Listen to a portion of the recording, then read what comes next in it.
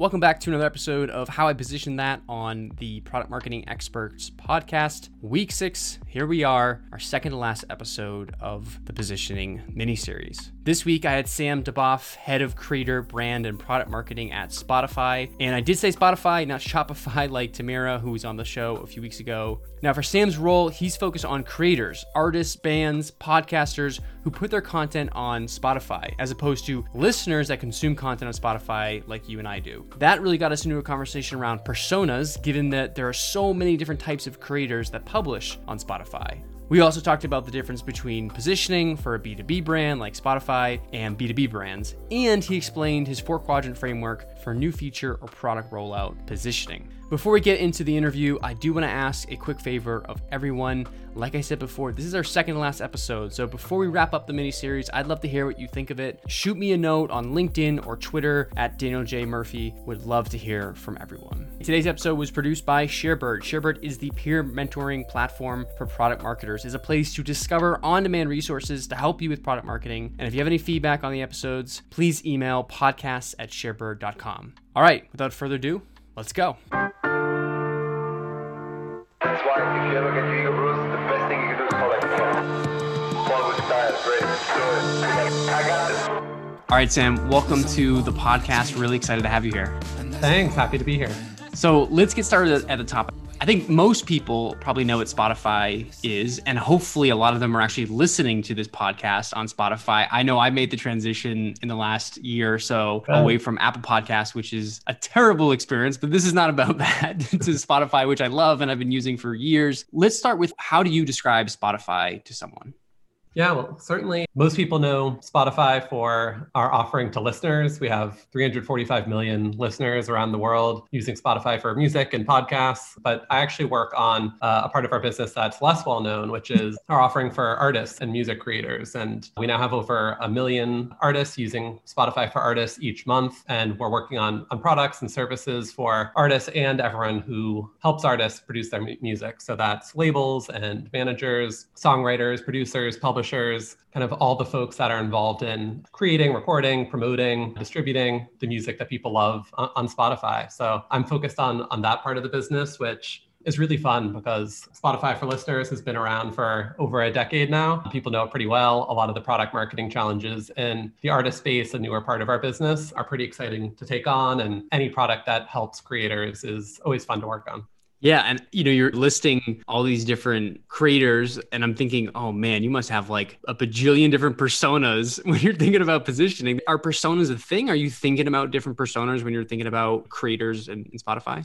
Yeah, definitely. And I used to work at Medium, the publishing platform, where similarly you'll have writers, publication editors, professional writers, amateur writers, and in all kind of creator spaces, the product marketing challenge is always having enough personas that it is meaningful and useful and specific without having so many that you kind of get lost in a sea of them. What is kind of interesting about the music industry is all those folks I mentioned really are organized around the artist on behalf of the artist. So when you think about a full artist team who might be a performer or two, the band, folks from the label, their manager, a publicist, a promoter, they're all acting on behalf of the artist, one strategy as one team. And so we often can simplify our personas by really just trying to build for the artist and their music and knowing that there's lots of people there who help them make the magic happen. But our product positioning and our product marketing can really focus on that as the unit rather than getting too much into all the different roles that a user might have. Yeah, I was talking to a product marketing lead named Christy Roach a couple of weeks ago over at Airtable. And Airtable, kind of similar, as she described to me, it can be anything to anyone. So when you think about personas, and she had some really interesting intakes on like bottoms up messaging, right? Where like the user is usually like they have a huge user base, they have a huge user acquisition channel, and then kind of infiltrating the organization takes a lot of messaging. And so like that's where they spend a lot of time. For product positioning for like the creators and the units, and as you described, how do you approach product positioning for creators on Spotify?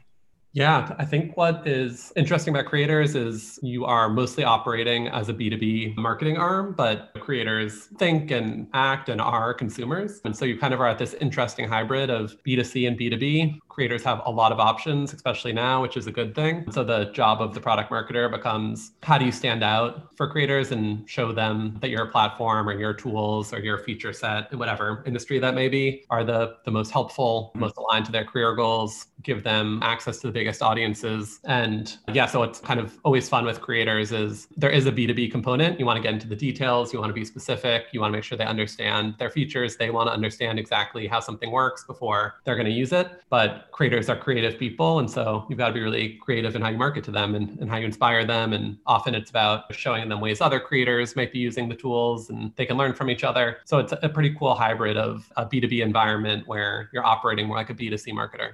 Yeah, that's interesting and made me think, what are the competitive alternatives to, I would imagine like almost all creators, especially musicians and bands, they're going to think Spotify first. I mean, Spotify is the number one place people listen, at least in my interpretation, right? Like it is at least one of the top places people listen. So like, what are the competitive alternatives to being on Spotify?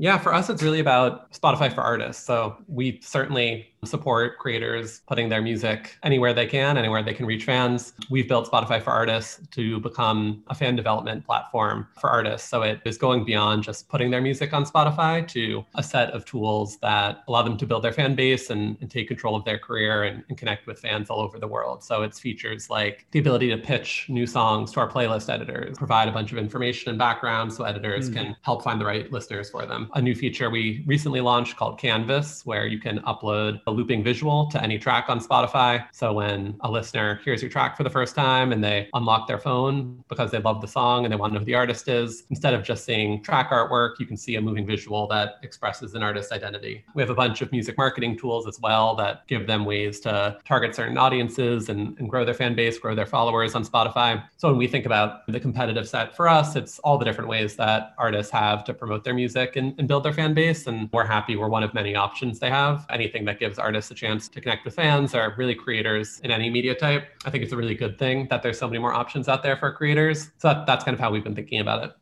Yeah, it's so interesting to me, like the B2C side of product marketing and launches and positioning. And this is something that I have next to no experience, and you have tons of experience between Pepsi and Starbucks and Twitter and Medium and now Spotify. So this is really interesting. When you think about positioning for this segment of creators or artists, and you have a new feature launch like the Canvas, do you have a positioning framework that you're pulling from? And then you're saying, okay, we have this new feature. Here's how it fits into this positioning framework. So here's how we come up with the messaging.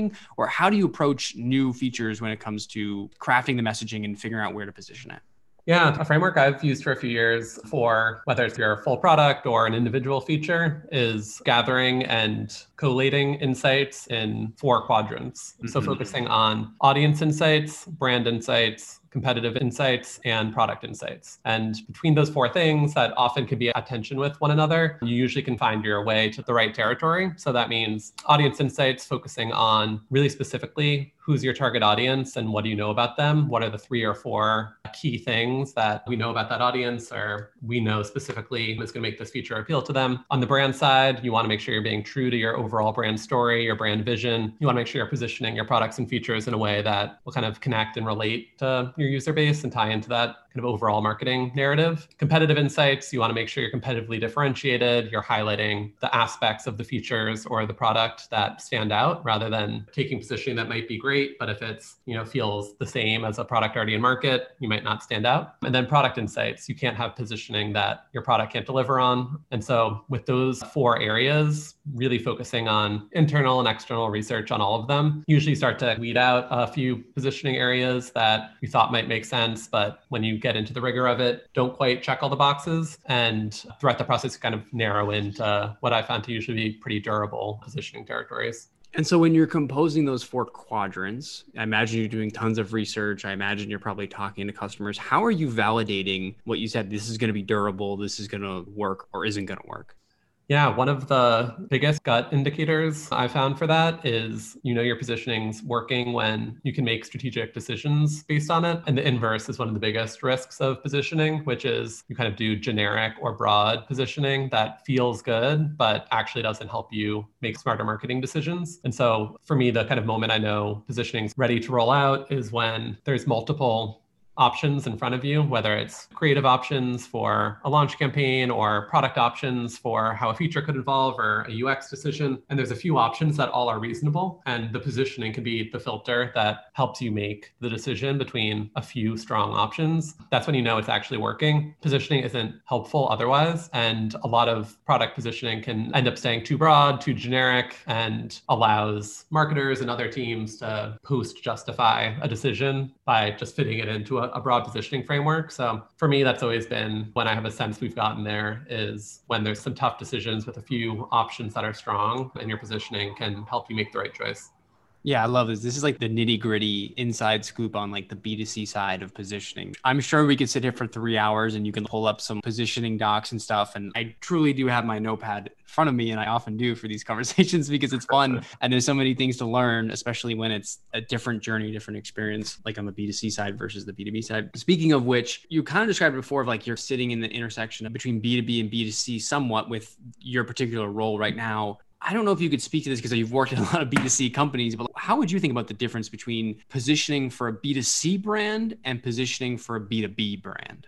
Yeah, in my role at Medium, it was kind of both combined. There's B2B marketing to writers and publishers, and then the B2C component to readers. And so there I definitely felt the difference. And the biggest difference is really that consideration stage for creators for something B2B is there's a much higher bar to get that adoption. So for consumers, for most features, usually there's kind of a low barrier to entry. You're finding some easy ways in. For Spotify, it might be getting them to listen to a few songs or a playlist that they're excited about. For Medium, it was reading a few stories they might have seen on social. That experience is pretty easy to get them started. In a B2B environment or creator environment, they're making career decisions. There's big trade-offs. There's hours, if not weeks, of investment that might go into a decision like that. So, at Medium, it's trying to get someone to spend the time to not just write one post on Medium, but to join the partner program and write a bunch of posts and try to kind of build their audience on Medium versus other blogging and writing platforms that they could choose. So what that means for marketing is you really want to get into the details of it. It tends to be like longer form go-to-market assets. You need longer case studies, lots of tutorials. Again, kind of whether it's a creator B2B role or really any B2B role, I think people tend to trust their peers more than any company marketing to them. And so testimonials, case studies, videos that highlight how businesses that they might admire are using the product, those become a lot more important. On the consumer side, it's really hard to compete for attention. And with the kind of smaller barrier to entry, and you're really just looking for that first hook for a consumer, you're going to be doing kind of shorter assets, catchier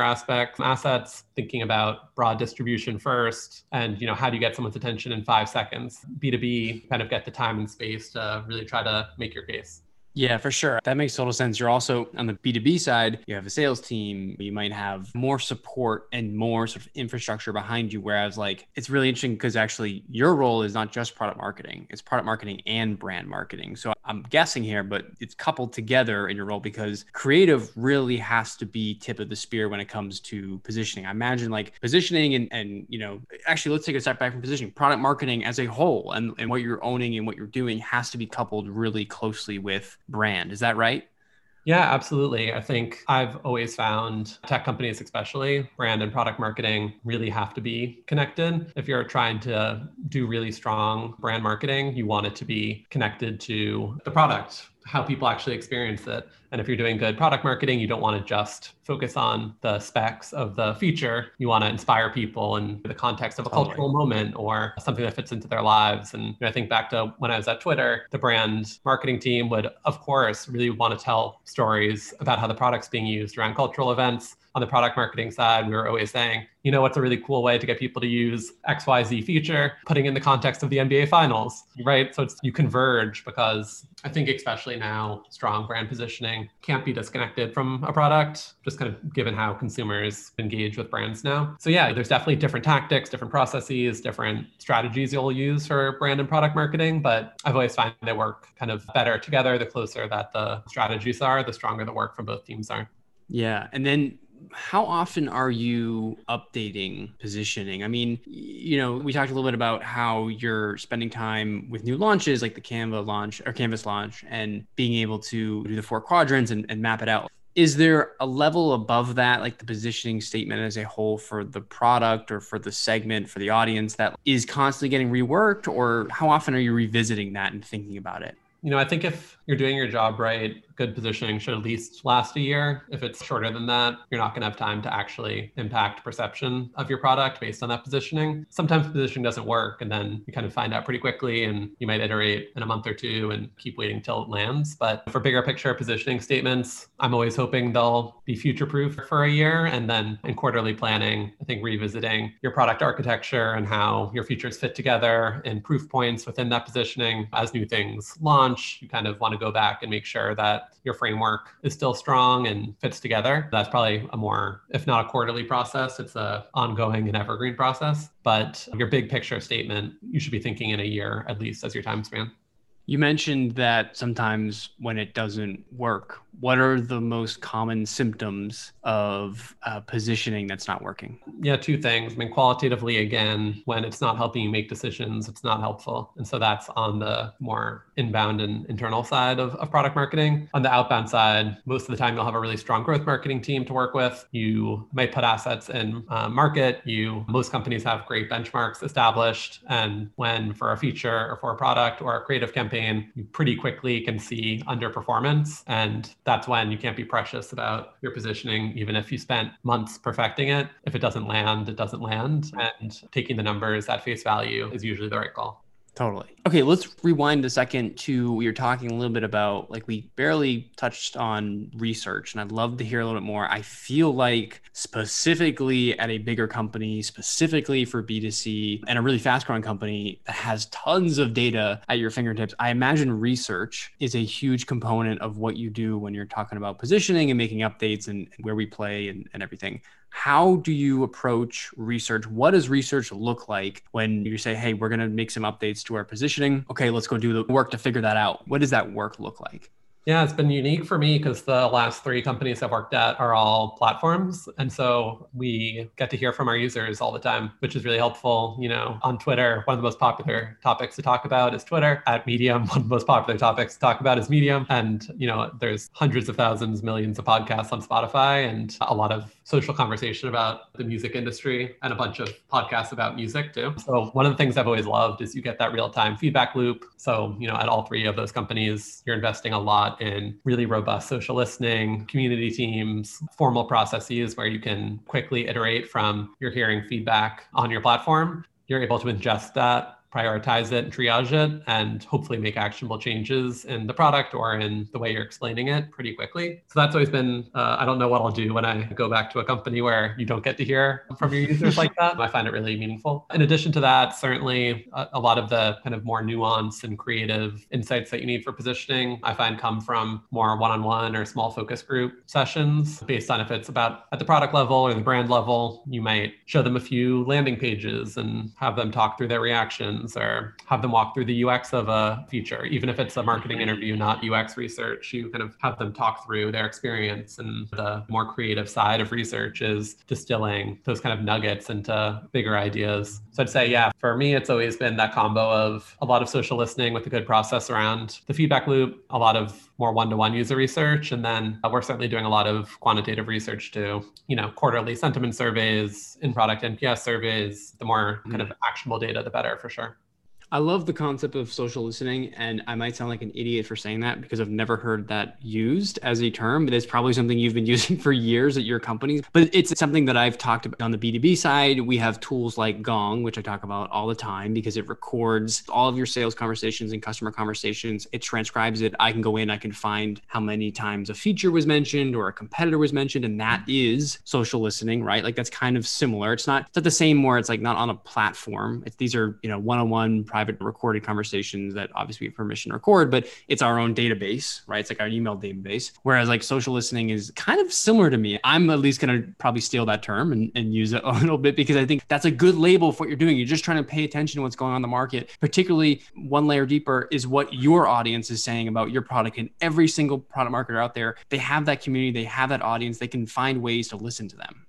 Yeah, absolutely. And it's often, certainly in the creator space, but at most tech companies, your users often understand your product better than you do. And it's always surprising to see that. So approaching it, at Medium, anytime we publish on our official Medium publication an update, a new feature, one of the best aspects of Medium is you get responses right there that aren't spammy comments like you might get on some websites, but thoughtful prose in paragraphs from writers that are using the product each and every day and some of the biggest power readers. And so approaching it with the mindset of listening always works well. You always learn something new from it, make your next launch and your next feature and your next strategy that much better. And yeah, I didn't realize it was a unique term, but I just might not have heard it, recently. I'm sure but I love it. I think it's great. I mean, it's one of the things I'm writing down and definitely going to use to describe that process because it's so important to product marketing. You could listen to your product managers or, to your blue in the face, but you know what? Ultimately, it doesn't matter what they think, what they say. It really matters what your customer or user is saying. Absolutely. And I'm realizing I've worked at social media companies for too long, maybe. No, I think it's great. The other thing you mentioned was one-on-one conversations with users. How do you source those? Is it you're just reaching out to artists? Do you have like a database of people? I'm just really interested in like the logistics of that. Like how does a company like Spotify find those people to have those conversations to get that kind of feedback? Yeah, we have a great user research team that we partner with for all that. And they do a lot of kind of management of research groups, keep long-term relationships with users. Also, they'll do a lot of outreach and make sure that we're getting a representative sample, and we'll brief them in for whatever the goals of our research are. And at all the companies I've been at recently, there's been a great user research team that takes that brief and figures out exactly what types of people we should be talking to and helps construct and conduct the interviews for us. And so, yeah, that's definitely one of my favorite teams to partner with. I love that. I totally wish this has just become me being envious of you and hearing about your setup. I would love to have a user research team. That sounds amazing to have them at your fingertips. Do you do stuff like focus groups? Is that still a thing that happens? Yeah, we did that a lot at Medium, less so now. I find it's really useful for more creative research that you're doing because you'll get people talking about your creative to each other and you kind of understand how they're going to engage over it or what kind of conversations it inspires, and they'll feed off each other in a different way. And so especially when we're talking to writers who are used to spending time writing their thoughts long form, focus groups can help bring people out of their shell too. And you get some of that comfort of a social environment, especially for decisions around creative where you're wanting to understand what type of conversation you're invoking. Small focus groups I found definitely can be really helpful. All right. Second to last question I have. We were talking about this before, but I didn't ask it. And I am curious because you provided some really good feedback basically on how you look for signals that positioning has failed or new messaging rollout has failed. Can you think of an example of launching a new feature, going through your methodology, your framework, and realizing, shoot, we didn't get this right. We didn't position this right. Have you had that happen? Yeah, definitely. I think I've worked on a lot of features that are expression tools for creators on Twitter, Medium, and Spotify. And often you might think creators are going to use it a certain way. And then you quickly find out there's an awesome, way better way that they're going to leverage it. So it happens all the time for sure. I can't think of like a great example off the top of my head, but one that comes to mind is, at Twitter working on the launch of the GIF button. Like, within a tweet, you can pick GIF and, easily search for it and choose. I used to be a power user of that feature. I'll admit. I don't do it as much anymore. GIFs are not as in style as much as they once were. It's like a certain personality type on Twitter that uses GIFs regularly, but I definitely used that way back when. It's cool that you were behind the scenes on that. They go in and out of style for sure. But yeah, I definitely remember with that one, we had spent a lot of time trying to, we thought people would use them in DMs a lot more in a conversational way, or you might use them to kind of find a GIF of the topic you're talking about. Like if you're tweeting about a movie, maybe you'd search that movie and kind of like use it instead of an image. And then it took off right away and totally was about the emotion of it, was about a way to make kind of like a twist or some humor on your tweet to really kind of make the tweet more fun, make the creative more fun. Instantly, we saw people kind of replying back and forth with GIFs, piling on one another. And so, that's a launch that went great. And definitely creators made it something that we hadn't envisioned as a marketing team, which is cool to see. Yeah, I've seen them used a lot as like replies. They're really popular as someone replies to something and it's just like a fun, cheeky way to respond and come up with like, especially when you get like really random GIFs that like you maybe don't know the TV show or you don't know the movie it's from, but it just fits the response perfectly. Like, I don't know if we've used the search on Twitter, like GIF search as much, but I've used it on like Giphy and other places, and like finding, like I'd always like find one I have to scroll down a bunch to like find one that no one else is using. If you use the same ones, then it kind of feels stale, right? So right. That feeling when you find the right one and it's perfect. Yes, exactly. There's got to be a GIF to describe that. Yeah. All right. So my last question for you, what's one book that you would recommend to a product marketer that's going to own positioning for their company? One of my favorite books that I've reread a few times is called Hitmakers by Derek Thompson, who's an Atlantic writer. And it isn't specific to marketing or product marketing at all. It's about the science of consumer behavior and how things become popular. And it kind of covers with deep analysis of trends, how things take off in media, in food, in culture, in language. And there's a bunch of really good nuggets in it. And yeah, I definitely recommend that one. Awesome. I'm going to check that out. That sounds like a great one. Even if you don't work for a platform company, I think it's probably, especially trends. I mean, that's just fascinating as it is. I think a lot of product marketers listening will want to check that out. So Hitmakers, check that out. I'm sure you can probably find it on Amazon. I'm going to go look it up and order it after this interview. Or bookshop.org. Or bookshop.org. Okay, cool. Sam, thank you so much for taking the time to chat. This was really interesting, really cool to see behind the scenes on the B2C side and some of these bigger platform companies, how you do it. So thank you so much for taking the time. Of course, this is really fun. Thanks. All right. Hope you enjoyed that episode with Sam from Spotify. Next week, we'll be back for the final episode, so make sure you subscribe. My guest next week is a secret, but I promise you're going to want to tune in and listen to this conversation. Also, if you're loving the podcast, we'd love for you to write us a review. Reviews help us get the podcast in front of more marketers, so please help us out. It means a lot to us. Special thanks to Sherbert for producing this episode. All right, everybody. See you next week. But it's all right.